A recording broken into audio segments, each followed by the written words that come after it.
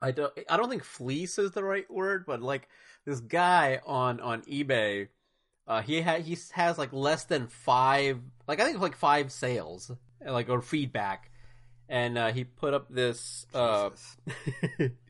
he put up this book that I've been wanting to get, the Infinite Crisis Omnibus, and it's out of print. It goes for like 200 plus, and he had it for like starting bid at $40, and I was like, maybe I can like take this guy for a ride. So and I get the notifications from eBay for my certain searches, and so I immediately was like, hey, buddy, hey, how's it going, man? I'm interested in a couple of your listings. I'm just wondering if always you would nice. bypass. Start with a hey, buddy, to a complete stranger. Yeah. I was like, want to bypass the auction? Like, I'm ready to buy now, man. Like, how much you want for it? Like, I don't want to.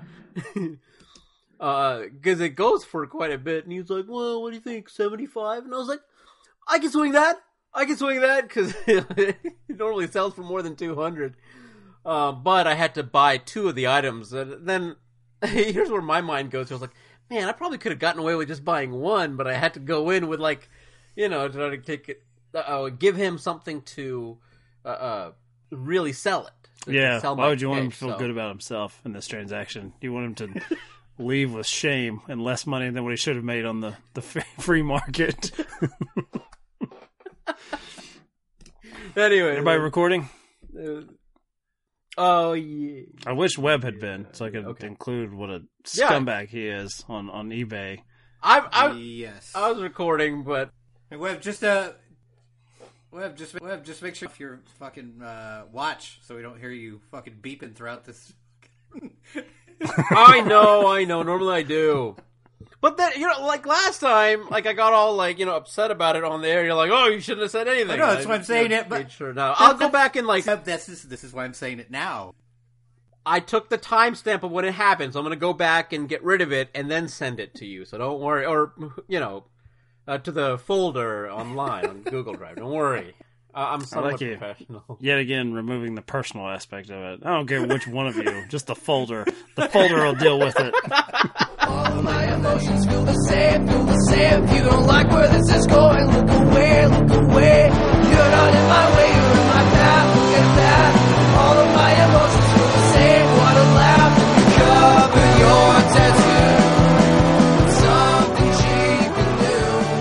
But you can't. All right. We're here to talk about $1 Million Arm and our returning guest. This will make him a 3-time champion of off-screen death, which he tried to rename last time to express his discontent with the proceedings of the show. I like that you saved it for the very end of that podcast so people could really know, hey, this is a total waste of time. So that, you get the full listen in before they get to agree with you. But well, I'm going to be much more positive this time. I would hope so. We have a Disney. I think this was officially labeled a Disney film. It got the branding of this is bring the family here. It's going to be heartwarming. It is a sports, I don't know, melodrama, comedy, drama. Like it's got a light touch to it. Now we're not going to start this podcast with a light touch because my co-host from Trilogy and Theory, when you were creeping on me on Letterboxd and you saw that I had rewatched $1 Million Arm, you were enthusiastic. You're like, I love that movie. And I was like, me too. We're going to talk about it on a podcast. You should come on and talk about it. And totally, like, it's just a total love-in. Then, absolutely, we start recording tonight. And you're like, wait a minute. So last time, I picked a movie about an Indian American. Now, you two are bringing me back on for the story of two Indians brought to America to play, I guess, America's, old pastime. And I'm kind of offended by this. And I'm like, where did the love go? Where you just expressed enthusiasm for a film. You didn't invite yourself. I won't go that far. But, you were happy to show up. And now you feel like you've been boxed in with this and American Daisy. But I can assure you no one listens. No one knows! Just make it your first Indian film on our podcast. No one else will know. It'll be fun. I don't know if we can go that far about calling it an Indian film on here, but yeah. John Hamm teaches baseball to Indians, but not really Because Be fair, Bill Paxton teaches. exactly, yes. John Hamm yes. seems mildly disinterested in in the proceedings. But He's the face. That's Yeah. it. good face. Yes. I came at $1 Million Arm the kind of the same way I think a lot of people look at The Big Sick, where you've got a romantic comedy and it plays with a lot of the cliches that the genre has to offer, but because it has that cultural twist in it, it becomes something a little more revolutionary or something more timely. And I don't want to say that $1 Million Arm is breaking any kind of new ground, but because of that cultural touch, I think it's a step ahead of your average feel-good sports drama. No. And Lean one of into it. $1 Million Arm is a revolutionizing film. I know. Do it. Do I it. was like, Webb's really going for the pull quote here, like revolutionary $1 million. You know what? I'll give you something that is revolutionary about this film, is that it uses a culture for the basis of its plot, and it doesn't use it as a crutch, nor does it use it as the butt of a bunch of jokes. And that's kind of the key thing. The humor and the honest moments are just that. They're very genuine. It's never using the culture to make fun of anybody. It's using it to certainly make statements about the differences, but that's all. And the one line that has transcended the film for me, and even when I talk about India, I say this all the time, and it's a study in extremes, and that's something that John Hamm says in the film, and I absolutely agree. There are times when you're in India and it's the most gorgeous place in the world. The smells are intoxicating. The food is incredible, and you're just having a wonderful time. And then there are other times when you can't find a clean toilet to save your life, and you just have to suck it up and release what's inside of you in the worst. I don't like this All right. choice of words. I don't like. I'm gonna go with Well, John. this is what I'm telling. I'm gonna go with John Hamm's. You're paraphrasing John Hamm saying sometimes it smells great, sometimes not. Instead, you're talking about Right. releasing what's inside of you in the context of a bowel Saying movement. you're sucking it up. There's a lot of. I don't know how I feel about this. I'm just trying to define the extremes. But I absolutely love that. So, and the structure of the film, I think, is actually quite interesting. I don't know how many films do this. The first two acts are fish out of water. The first one's fish out of water with John Hamm in India, and then the second act is fish out of water with the two Indian players in America. I don't know how many films do that and kind of get away with it. And then the final act is everybody all the fishes becoming much more comfortable. And so I thought it was a very interesting way of laying out your film. Lake Bell. That's what does it. Yeah, well, Lake Bell solves a lot of problems. She made me very comfortable. Very comfortable. I bet. The cultural aspect that I mentioned earlier, I want to talk about the bribing aspect, where you have to bypass the system, and that is 110% true. Watching this film for the first time, I couldn't believe how honest and real that was. And I think a lot of people might think of it as something like, oh my God, that's so extreme in a film. No, I watched this film shortly after my wife and I were working on her visa paperwork for her to come to the United States. And she literally had to bribe somebody to make the paperwork go faster a few days prior to me watching this film. So absolutely 100% honest. And in the film, it's not portrayed as, oh my God, a bunch of corrupt people living in India. No, it's not. It's just like, this is part of the culture. The honking, 110%. When John Hamm gets back to the States and he's, his assistant, I think, is apologizing. I'm sorry, this one was traffic. He's like, no, this is amazing. We're moving and no one's honking. Exactly the same sentiment. So much so that when my wife went back to India for a vacation to go back and see her family after living here, one of her statements to me on the phone was, it's so crowded and loud and people are honking everywhere. It's like, you lived in this country for like almost 30 years. And so it's amazing how quickly you get used to the luxuries of living in a developed world, a developed country. And then one of the things that really tugged at my heartstrings, and I'd like to know how it affected you guys, is the leaving home ceremonies that occur after Rinku and Dinesh have won the $1 Million Arm contest. And so you see them having these very, very somber events, a lot of prayer. Rinku is kind of showing them where he comes from, and as I think John Hamm says, these guys live out in the sticks, don't they? And that's a lot of the country. And them leaving home is absolutely frightening for the parents because they don't have these kinds of dreams. They never thought that they would have anything like this or any kind of opportunity that would make them go and have these kinds of really wonderful lives. And so seeing the culture clash in that moment really affected me. How did you guys respond to some of this cultural stuff that I'm kind of gushing over? I mean, I think for me, the most impactful part of that, and I think the thing that really drives it home, because you're basically in the perspective of JB in that moment, the John Hamm character. And the thing that really impacted me is basically the mother communicating to him, we're trusting you. This is our child. And this is your responsibility now, and please take care of him.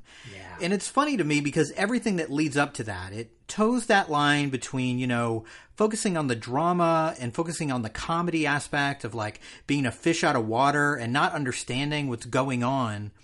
But that moment really hammers it home. And I think it's probably it's the point in the movie where it turns. And JB is starting to become a better person than he was in the first 30 to 45 minutes of the movie, where it's like, oh, this can't be just a money-making venture. There are real people involved, and those people have people. And I'm kind of on the hook for this, and this is more than just a contest now. I have to step up, like a grown-up. Because JB is like an overgrown child. He makes quick, rash decisions. He only dates supermodels. God bless him, I would too if I was in his position. But he's not taking responsibility for a lot of things in his life. And he's organized his life in a way that he never has to. And that really is his big area of growth in the movie. So whether it be working with these kids or starting a relationship with this woman who challenges him, and this is the moment, I think, where all that growth actually begins. So all that stuff really works for me. And this is a movie that I don't think I would have ever seen if Mike hadn't mentioned it to me, because this was right around the time the movie actually came out, and you told me, actually, it's really good. And I was like, really? Because it just looks like your standard Disney sports movie, and there are plenty of those. But I'm someone who's always wanted John Hamm to be a much bigger star. Like, he's got everything going for him. He's good at drama. He's good at comedy. He's ridiculously good looking. Like, why aren't you the biggest movie star in the world? And when I saw what the movie was about, I was like, oh, I'm sure I'll like it because I love baseball. So I'm kind of in the bag for a movie like this. But I honestly didn't expect it to be very good. I expected it to kind of be hackneyed and hit all the marks that you think a sports drama or a fish out of water movie would. And it does, but it does it in really unexpected ways. It's really well written, and all of the performances here are really good. Like, I don't think there's a performance that rings hollow or feels false at all. Like, this is the best version of this type of movie you could ever ask for. I think you should marry Miss Brenda. Even I also think. Yes, sir. You're old. You should marry her, start family. Number one, I am not old. You're a little bit old. Hey. Number two, just because I've slept over at her house doesn't mean I have to marry her.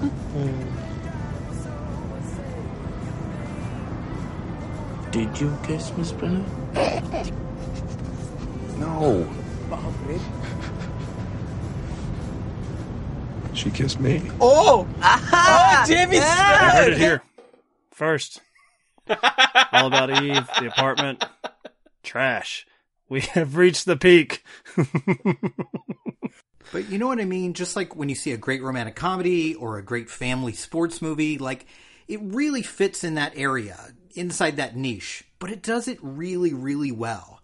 And I really appreciate a movie that kind of knows what it is. It knows the genre that it fits into, and it kind of dives into those aspects and really uses it to the best of its advantage. I think what I appreciate the most about it, especially on rewatch, is I talked a little bit about, at the beginning of this, the dismissiveness somewhat from John Hamm's JB character, even though he is in the, I guess, the Jerry Maguire sports world, where it is all about a marketing push, and that there's going to be a peak, not to necessarily the athlete's career from a physical point of view, but there's a peak to cash in and then move on to the next sort of target, which is, I won't say it's necessarily wrong as far as this. It's calculating and a bit cold, but it's also honest as far as if you make your living off of people's careers who are shortened compared to the average person, then yes, you always have to be looking for the next thing. Where I think that you're meant to fault the JB character is this act of desperation, which is, man, there are just so many people over in India. I wonder how many of them would want to buy T-shirts if we get one of these guys to be a not only just a baseball success, but if we can just sort of finesse it in a way, because he doesn't have legitimate interest in their actual on the field success. It really is a contest of sorts, and it's strange that it's the outsiders, as you all have mentioned, that are more open to this new thing. First off, these two kids are supposed to be cricket players. They don't even like their own country's sport. Like they basically have to say, do we have to like act like we like cricket? Because we actually don't. You know, you can't box us in that way, but we're willing to try to throw this ball over the plate in some form or fashion and win this. And one of my favorite moments that I'd forgotten, and I'd seen this a few times because, as Dave mentioned, I was one of the early supporters back in summer of 2014 for this movie, is Dinesh has this moment with his father who drives a truck. And when he, whatever winnings he gets from the initial part of the contest to be one of the selected, entries to go over to America to actually try to compete and make a major league roster, is buying his father a truck. And I think we've seen this particular trope in these type of films where, for whatever reason, the parent, usually I'd say the father figure, is very withholding, like doesn't support this endeavor. Even though I think in this film he says that's something for kids. And it's like his son can't make him realize, like, no, not really, like, because you have to throw the ball like 90 miles an hour or plus. But though initially not that interested when he's presented with the truck, though he maintains that sort of withholding nature as far as I don't need a new truck, he then follows it up, I think, with the unexpected of these type of movies where he hugs his child, like making sure that his son knows that what he wants is him. He wants to maintain that family connection, that bond. And there's a bit of fear of him going off and leaving, like you're saying, Dave, with the scene with the mother for Rinku that's like, hey, family here is important to us. And there's never that pressure from them as far as winning this contest. Like this is, I think we see in a lot of these sort of sports dramas, it's like the scene where they buy their mother a mansion or something. Like, now we're set for life, which is fine, but that's not really the point of this here. And it's got an odd sweetness to it where these two guys actually just want to not waste JB's time. It's not necessarily like that they have sort of pie in the sky dreams of like, I'm gonna be rich and set for life. In fact, one of them just falls in love with pizza, which I'm like, well, any of us can get that. Like just being introduced to pizza, it's like, this is pretty good. But it's this sense of respect they have for someone that they want their efforts to seem true, and they want them to be recognized. Not necessarily the end result, but it's just the fact that we want this guy to know that we tried for him in some way. I think that's probably something that has to be packaged in a Disney sort of family film in a way, because even something as earnest as Jerry Maguire, I can't see one of the characters. I can't see Cuba Gooding Jr. saying, I just want Jerry to know that I tried for him out there, because we would find it odd, and we would be like, wait a minute, that's not this type of movie. But here I really appreciate it, and I also, of course, make fun of me all you want. Lake Bell, she's really good in what could be a thankless role of, I'm going to be nice to the outsiders, while John Hamm gets to be an asshole until he finally comes around for the third act. I'm going to be the one that sort of welcomes him in to this country. They do that in a way without her being too over the top in the developing relationship and romance with John Hamm, which I'd forgotten. It's not like she's into him the whole time. Like, for the most part, she sees him as a prick that she's got her own eye candy. She's fine. That is impressive that you managed to emasculate John Hamm in a movie and make him feel bad about his looks. Yeah, right. Yeah, and it's not mean spirited at all, because John Hamm is incredibly handsome, so we're fine with him finally taking his bruises. Well, Mike, a couple things that you meant. One thing, the aspect of Rinku and Dinesh wanting to do their best. Once again, that is a cultural thing, because parents are seen as on an incredibly high pedestal for Indian kids. I myself, like, my mother's dream was for me to become a doctor, and I failed miserably at that. And Dave is chuckling over there. I don't know how to respond to that. He's trying to not make sure it makes his way to the microphone, but he's laughing right now. But I really appreciated that scene where both of them are just so distraught that, and even the interview that they give to whichever television station, like, no, we didn't play good today. Like, we didn't do good enough. And I've had those discussions. Heartbreaking. Yeah. Yep. And so that's something. Yeah, they're talking to the guy from ESPN. Yeah. Yeah. And it's just, it's interesting, like, cultural dichotomy too, because there's no brashness to them. There's no showmanship really going on. It's very honest. Like this is not what we came to do. We had one shot and it didn't work. Just that sorrow and that shame that comes across. It's just like a 5-second line, but all of it just comes across really strongly.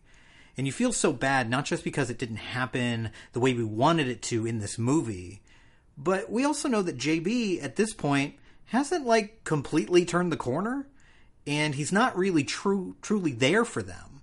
They're there for him, and they're doing their best to try to impress him, but he's still in this vein of, I have to get this deal done, I have to make this work. I think the movie only truly comes together in that final bit where he throws all that away and makes this decision, you know what? I'm just going to do the right thing, because they've given up so much and their families trusted me with this. And he's got Lake Bell in his ear, kind of challenging him at every turn. Like, what's wrong with you? Like, don't you see that these kids are struggling? And Lake Bell, and she's so important. She absolutely, this is not a throwaway role at all for her, because ultimately what's happening is, that's why the script is so good. They're becoming that family unit. These are the kids, and they have that same disappointment as John Hamm is the father. And Lake Bell, her reaction to it is so crucial. She's never raising her voice. She's not being that kind of stereotypical character where, and you don't have that scene where the two of them are just in a yelling match. She's always calm, composed, and that allows JB to kind of see how he's reacting versus how she is. And they become ultimately that family unit. That, again, another scene that could have been totally cultural appropriation, where she comes in with that, like, sorry, the traditional Indian garb, but it doesn't come across that way at all. I was waiting for Dave to bring that up, and I was going to slap him silly over that. How dare you? Don't take that away from me. There's been a lot that's happened in 2020. I'm not going to have this taken away from me too. Yes. No, it was. We deserve that visual. Is that what you're saying? All right, I'm with you on that. That's fine. Continue, Webb. You were on a good course there. Yes. But yes, Lake Bell, she is absolutely wonderful in this role, and looks wonderful in traditional Indian attire. There you go. Really good stuff. I was very pleased with all of it. And when they become that family unit, it's great. It really is. And when you see that moment that all Indian kids long to hear is their parents say, just go have fun, do your thing. Never heard it in my lifetime, and I don't know if I'm going to be able to pass that on to my kid. I don't know if I'll ever be able to tell her to go have fun, but we'll see if I can break the cycle. Yeah, you bring up that, like, the interactions between them and the quote-unquote fights. Like, they have disagreements, right? Like, there's even a moment when he's about to go to this party to reel in Popo, this guy who was like his white whale to catch in the beginning of the movie. Actually, it's my only kind of complaint about the movie is that this guy looks way too diminutive to be the NFL sacks leader. Like, this little guy? I mean, for an NFL player, kind of a little guy. But anyway, they get in this fight, and she basically just kind of tells him, I hope you don't do this. And she walks away. She doesn't yell at him. She doesn't berate him in front of everybody. She just says, like, yeah, maybe you are a jerk, but I just hope you're better than this. And then she just turns around and goes back to her room. It's not pointing your finger. It's not screaming or nagging. It's just, I hope you're a better person than what you're acting like right now. And man, that's a really effective way of just, like, getting under the skin of someone like that, is to say, I think better of you. Because he probably hasn't heard that much. Especially in that sports agent world, not that many people are telling him that deep down, I think you're a really good person, and I really hope that you prove it to me. I was just like, oh. And I think that gets to JB. I like that Dave is really going with that John Hamm, of all people, needs a pick-me-up. He didn't get the pat on the back. Yes. Look, I can help John Hamm, if me, John. I will help you. But in this... Will Dave come out in that same attire, though, is what I want to know. I think I could pull that off. That would not work as well. But I think in a movie like this, the kind of character turn for your lead character, honestly, it almost never works, right? I mean, because you can kind of see it coming. It's like, here's the stereotype, here's where it all gets fixed. But in this movie, somehow, they manage it. It's affecting, and a lot of it is John Hamm's performance, a lot of it is everyone around him, but it's also how it's written. The movie really takes its time in getting to that point where he's truly going to make this change. There's a bunch of times early in the film where you think, okay, maybe this is the moment, and he kind of changes a little bit, but he kind of reverts back to his usual self, and you're rooting for him. You're like, come on, JB, you can do this. You can be better than this once again. But by the time it happens, you really do buy it. And that's rare with a movie that is so affixed in a genre like this one. I have to apologize, actually, real quick. I don't think she was wearing a sari. I think it was a lehenga. I think I may have... I don't want to lose my Indian cred, the attire that she was wearing. Sorry about that. Yep. It looks great. Hot. That's all whatever it was. I'll bring some negativity here. I usually go to the top critics because I'm not in favor of Rotten Tomatoes becoming Letterboxd. Yeah, like 400 plus critics. Like Christ. Yeah, I agree. Honestly, even the top critics are getting a little muddled. I want to kick some of those people out too. I do like when we do like films from the 90s and past that, when the top critics are like 12. There's like 12 top critics and that's it. Usually from, a pretty big metropolitan newspaper. Not so much for this one. Here's a splat from the World Socialist website, which is a review dated February 26, 2021. So I don't know, like us, are they trolling for clicks on $1 Million Arm this year? Seems kind of like a foolhardy thing to do, but here we are. Where the plot is summarized as entrepreneurs who scour the globe for human investments that can yield millions. Which seems like not a great way. Seems like you watched the first 5 minutes of the movie. I did read the full review, and they do end talking about it always helps to have a good woman who can turn like water into wine, a cold venture into a warm family relationship, making the project worthy of the Disney feel-good movie assembly line. It's kind of a backhanded. It's one of those things where it's like it's such a negative take on it, but you drop out a few of those words from that sentence, and I'm like, yeah. Mm-hmm. Yes. I like it. You're right, socialist. You're clear. World Socialist website. That was top critics. That made it to top critics. No, it did not. Oh, okay. I do take this back. So apparently that got added to Rotten Tomatoes this year, but this was posted June 13th, 2014. So a little less strange.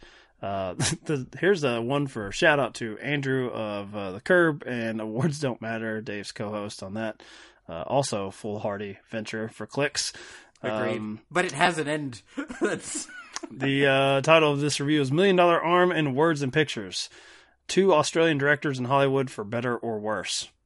Oh. What was that necessary? What what are the aims of the World Socialist website? I would say I would click on it, but I also have a tab with Lake Bell and whatever garb she's wearing. You're better off there. Yeah, just stick with that. You'll be better off. One of the things that really works, we talked about John Hamm not being an out-and-out movie star, but he definitely has movie star charisma. I don't think there's any doubt about that. But I don't feel like that anyone around him, like any of the supporting players, I don't think anyone gets lost. Like, everyone holds their own really well here, and it feels like a really well-balanced movie in the sense that everyone gets their moment. it's not just John Hamm and a bunch of other people. No, we care about all these other people, and everyone here is really good. Even the Yes. coach in training. Yes. I love that guy. He's great. Bill Paxton is so good in this role. He makes every single line that he says in this film matter so much. My favorite of which is the initial assessment after that first practice. He's like, they're good kids. They didn't complain. They worked hard. That's all you can ask of these. And it was so wonderful to see. Again, maybe it's just because I didn't have the most supportive childhood. It was like, it's wonderful to see a supportive adult. You know, it was really great. So, such a great little performance. Maybe it's not going to go down in the history of, you know, before it's. I guess it's no big Orson Welles performance or a great Brando, but golly, when I think back to the films that I love and the ones that I always go back to, like I think about this little moment that Bill Paxton gave me in this feel-good sports drama that hardly anyone ever talks about. So it's very meaningful to me. I wonder, like, I was just thinking about the cast here, and I could see the only performance, I like it, but the only performance I could see people going against maybe is Alan Arkin, which is just, you know, basically there for pure comedy, kind of, you know, sleeping on the job, wakes up when he hears the pop of the mitt. So what did you guys think about that? Was it too much comedy? Was it just enough in those bits? Well, as a guy that's probably watched Trouble with the Curve more than he'd like to admit, I apparently have a weird fascination with old men who are such big fans of baseball that they refuse to have their eyes open while baseball is around them. They just listen to it. I didn't have an issue with him, though, because I think he's the one, maybe not verbalizing it, but certainly in his demeanor, that is seeing JB as the ultimate cynic, performing a cynical act to a sport that he has made his life with, which is, let's make this some sort of circus sideshow. And so I'm going to treat it as such. You drug me here to see if we can just have any person who's never been exposed to the sport pick up a baseball and suddenly be major league worthy. I'm going to treat it with the dismissiveness that it deserves. Does it go on for a bit long? Yeah, it does kind of. I think they hold back. It's almost like they realize this is a film designed for American audiences, and like we'll just give you a little bit of respect for this foreign territory to you dumb Americans. But for the most part, we needed an old codger there to make the proceedings more fun. I liked it in small doses. If someone's throwing a baseball, it's fine to have around, but him otherwise just kind of bitching and complaining. I needed more Skype calls with Lake Bell. Boy, did that make me nostalgic. Because, you know, I started podcasting, I think we all did, in 2014. Yep. Missed the Skype sounds. I never thought I'd say that. Here we're on fucking Zoom. World socialists need to take it up with Zoom. They're begging me for money. They're saying this meeting needs to end in 10 minutes if I don't pay them. And I don't remember that from Skype. Say what you want about the connection issues there, but yeah, Skype calls Lake Bell. The perfect long distance relationship right there. That's it'd be fine. That or it's really distressing, Dave, that it remains long distance. Yeah, that's also true. Some form of torture. Webb wants to say something nice, and I've gone into pervro. For Alan Arkin, you know, he does what he's there to do, be that comic relief, but it never feels like it's super insulting towards anybody. I think it's general humor. And then he goes away for much of the film and comes back when you need him. And I like that. Like he doesn't overstay his welcome at all. I feel like that's why I won an Oscar for Little Miss Sunshine. He dies when he needs to. Listen to Webb coming and ding the old white men. Thank goodness. Good Lord. I mean, he had to interrupt me going back to the white woman in this picture and just getting wistful, losing my train of thought. This is a good movie. I want to remind people I do love this movie. It's really good. Absolutely. Like, when you first watched it, or even on rewatch, like, what do you feel like the weaknesses of this movie are? Or is it one of those pure enjoyment movies that, like, you never really have that critic moment where you're watching this, I don't know about this. This feels like a movie made for Mike. Like this, like the first time I watched it, granted it helped that you were the one who recommended it to me, but as like this makes sense that Mike would really like this. So is there anything that sticks out for you, maybe on rewatch? Because it's easier, I think, to be critical when you've seen a movie 2 or 3 times and you kind of know the beats. Actually, the only issue I have with the film is I feel like we spend far too much time on the Jerry Maguire-like moments where this guy is forced to do this contest with his, I don't want to say on-again, off-again client because he never signs them. I don't know what it is with sports agents in movies. The rare times we get them where they don't believe in any sort of paperwork, where they can't get clients to actually sign a binding contract. But yeah, when it goes to Popo, I feel I like the basic setup of, John Hamm. You're charming, you're handsome. You could probably make me a lot of money. However, I could go with the bigger agency, which is going to give me an upfront signing bonus, and that's that. I think that's all you really need is that John Hamm is not yet a big enough fish in this particular pond. And the flirtations where he comes back into it. First off, we know, I mean, some of the critics are accusing the film of being far too predictable. I'm like Dave, where I'm comforted by the fact that this movie knows what it is. We don't have like a 10-minute sequence where John Hamm, we get into like all the women coming through his life, and it's like maybe he has a sex addiction and we need to go to a dark place for a little bit. Like, let's stick with right. the drama with the kids and the baseball and all of that. But I do feel like the movie where it doubles back to like, oh, maybe he can discard these teenagers he's brought over to this strange place to do this strange activity is totally unnecessary. I think the struggles with even achieving this act, Bill Paxton's character really, he is trying to warn this man, even on their best days with the best possible athletes. And I like that he says they're good athletes, as Webb said. There is something here. It's just totally that sort of American idea of finding that star, the sort of stars born thing, that we can rush this process. That I wish they had tackled that a little bit more, that line of thinking, that pressure that we apply, not only to people from other countries, but to ourselves, as opposed to having like, hey, maybe John Hamm won't have to do this anymore. Because that's the one thing we know. We know eventually it's going to have to come back to Rinku and Dinesh throwing a baseball over the plate. So get rid of Popo. Let me be the white guy saying like, oh, there's another more Bill minority Paxton, actor. please. Just write that role off. Yes. But yeah, I think from a plot perspective, it's totally unnecessary, and I'm just waiting for them. As Webb said, I want to get back to the family unit, this sort of like adopted baseball family. That's what I'm interested in. I don't think I can muster up any negative comments about this film, honestly, that have any real merit. I didn't even get to talk about A.R. Rahman's like really wonderful score that uses both Western and Eastern influences, hip hop genre, the like Southern Indian classical stuff. Like it's wonderful. Like I'm just gonna gush about this movie till the end of time. If I get to that rewatch where I'm like, okay, I found something that I don't like, I will certainly let you know. We'll re-edit the episode and Webb will come off. Hates this movie. It'll be great. I hate this now. The special edition. Our director's cut of this episode that will surely have thousands of downloads. This one is right on the line, Dave. 65%. So I think was probably received well enough. I mean, not for the people on this podcast, but I actually expected it to be far lower. I thought this was going to be an easy one for me to include, at least for my half of the show. And then I was surprised to see it was like, oh, it's right up on the line. 68% from the audience, which is the cutoff for both. But critically, I wouldn't expect higher than that, really, because as Webb has said, the top critics suck. There's nothing top about them. Bunch of socialists. And in general, critics don't usually respond well to genre fare.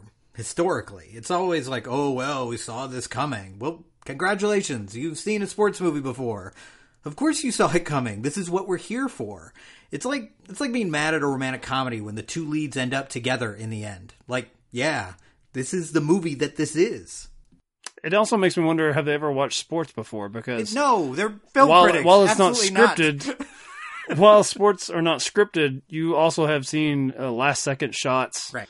Home runs and extra innings. And there's that I wonder if it'll happen this time aspect of it. And with films, it's I wonder if it'll all coalesce. Right.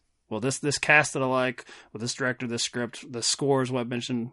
If movies are the great sort of empathy machine that Ebert always said, I don't understand when it comes to this particular medium. And you can look at the Rotten Tomatoes reviews, the good or bad, where they talk about how unoriginal this is. The positive ones are like, well, that's okay here because it's nice enough. And the negative ones, I don't know if they were wanting poor Rinku or Dinesh to die on the field. I don't know what they were wanting. But it's weird because I don't feel like, and Webb and Dave, I don't know, you may have, you all both watched Game of Thrones. But when it comes to TV, another medium, it seems like people actually want what they anticipated. They don't want a curveball. So it's weird. It's weird which films in particular. I guess we could say that as well. Last Jedi provided plenty of curves, and people, the fandom, a small but vocal minority of them, hated it. It's weird which films we want. Even critics will say, "Oh, this should have changed it up a little bit." And other ones need to stay the course to provide the story that we expected, because if it goes off the beaten path, then it's poor writing. And so, I don't know, it seems like with certain things, there's really no winning here. I'm not going to fault Disney at all for giving you a traditional storyline about nice people trying to do their best. I don't need Rinku or Dinesh to have a third act twist where they've been plotting against JB or Popo, dare I say it, Lake Bell, anything of that nature. So do you think that's just the format? Do you think it's just the branding of this particular film, that's just like an easy critique of it? There's no rhyme or reason, though, for that kind of complaint, whether like, oh, they should have mixed it up in this genre, but they should stay true to this one. Like, you see every John Wick film, and for the most part, you know he's not going to die in any of them, and he's just gonna, and you just want him to kick out. Like Nobody came out this year with Bob Odenkirk, and I was like, well, this is the same stuff that, you know, we've been watching, but everybody like loves it. Like, So I don't know if I can't figure out when critics and fans want what's expected versus when it's not. I think ultimately, if it's done well, then they'll forgive the curveball or the cliche. I mean, I have to think that with a movie like this, given the Disney branding and the family-friendly aspect and the true story, I just feel like the knives are out for this with certain critics. Like they're ready. I know it's going to be predictable. Oh, look, it was. Fuck this movie. And I think it's also true, like, Mike, you brought up Star Wars, right? I think critics want a movie like that to throw them for a loop. Because they're like, well, we've been in this universe since 1977. It's about time we do something different with it. So I think they're kind of hoping for that.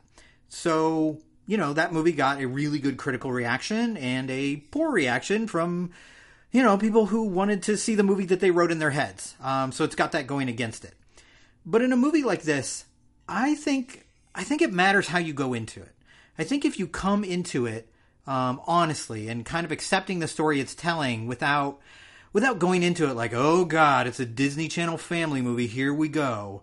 You know, treating it kind of like a Hallmark movie, where you're just ready to tear it apart. And I just kind of feel like some of that has to be happening here. Because I honestly don't feel like this is a movie with a whole lot of faults. Like, my connection to it aside, this is well acted, it's well directed, it's well written, it's a good looking movie. He tells a story that's easy to connect to, regardless of your cultural, ethnic background. Like, I can't possibly imagine giving this a negative review unless you're coming at it like, I don't like Disney, I don't like family films, I don't like this. Kind of coming into it with a negative attitude. Yeah, why wasn't this more like Eraserhead? Like, you know, that critic. Yeah, all this movie is missing is switching out the baseball with the Eraserhead baby, and then we've got a critic-friendly movie.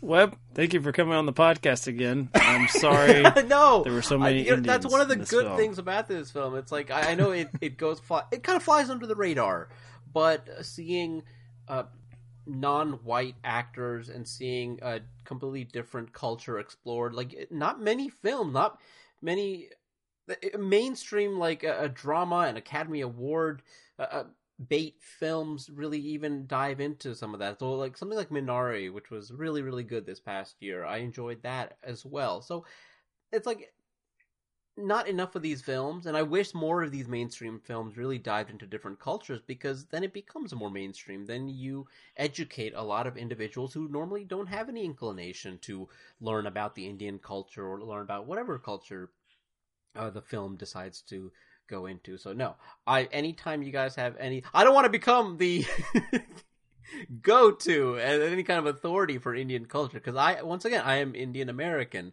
I grew up for the most part in America, but I do have very heavy roots in my Indian culture. But are you saying you don't want to be our token brown person on this show? Is that what you're? I have no problem being it, at? but please don't make me any kind of an authority. I can simply offer my very unique perspective. No, you're only the authority on French films, not on Indian films. That's... I like to think on Trilogy in Theory, which Webb and I co-hosted. I'm the token white guy on that podcast because it is a movie podcast, so Webb had to get one of them. I was just going to say, just what a movie podcast needs: a white guy. Gotta have a white guy. I have a favor to ask for you, Webb, because I'm going to break some news to you right now. I guess to both you and Dave. And the way I cut this together, I am going to start with you being dismissive of Lake Bill's life choices and her partner and naming of her child. Apparently, as of November 2020, they are another COVID divorce, a separation, which I think... Poor Osgood. Poor Osgood, Dave. Osgood. Yes. Don't hear those words often enough, do we? Well. But... I wanted to ask and see if you would do one of your web readings with music and all. I want you to read this announcement article from Us Weekly. I want you to read these paragraphs because while it is trafficking and a family tragedy of that particular unit, the absurdity of what Us Weekly is reporting here, with earth-shattering news, I think it would make for fine off-screen death material here and a bit of humor. If you read it with grave seriousness about this announcement of Lake Bell separating from her tattoo artist husband, send it over to me. I'll send these paragraphs to you. Go ahead.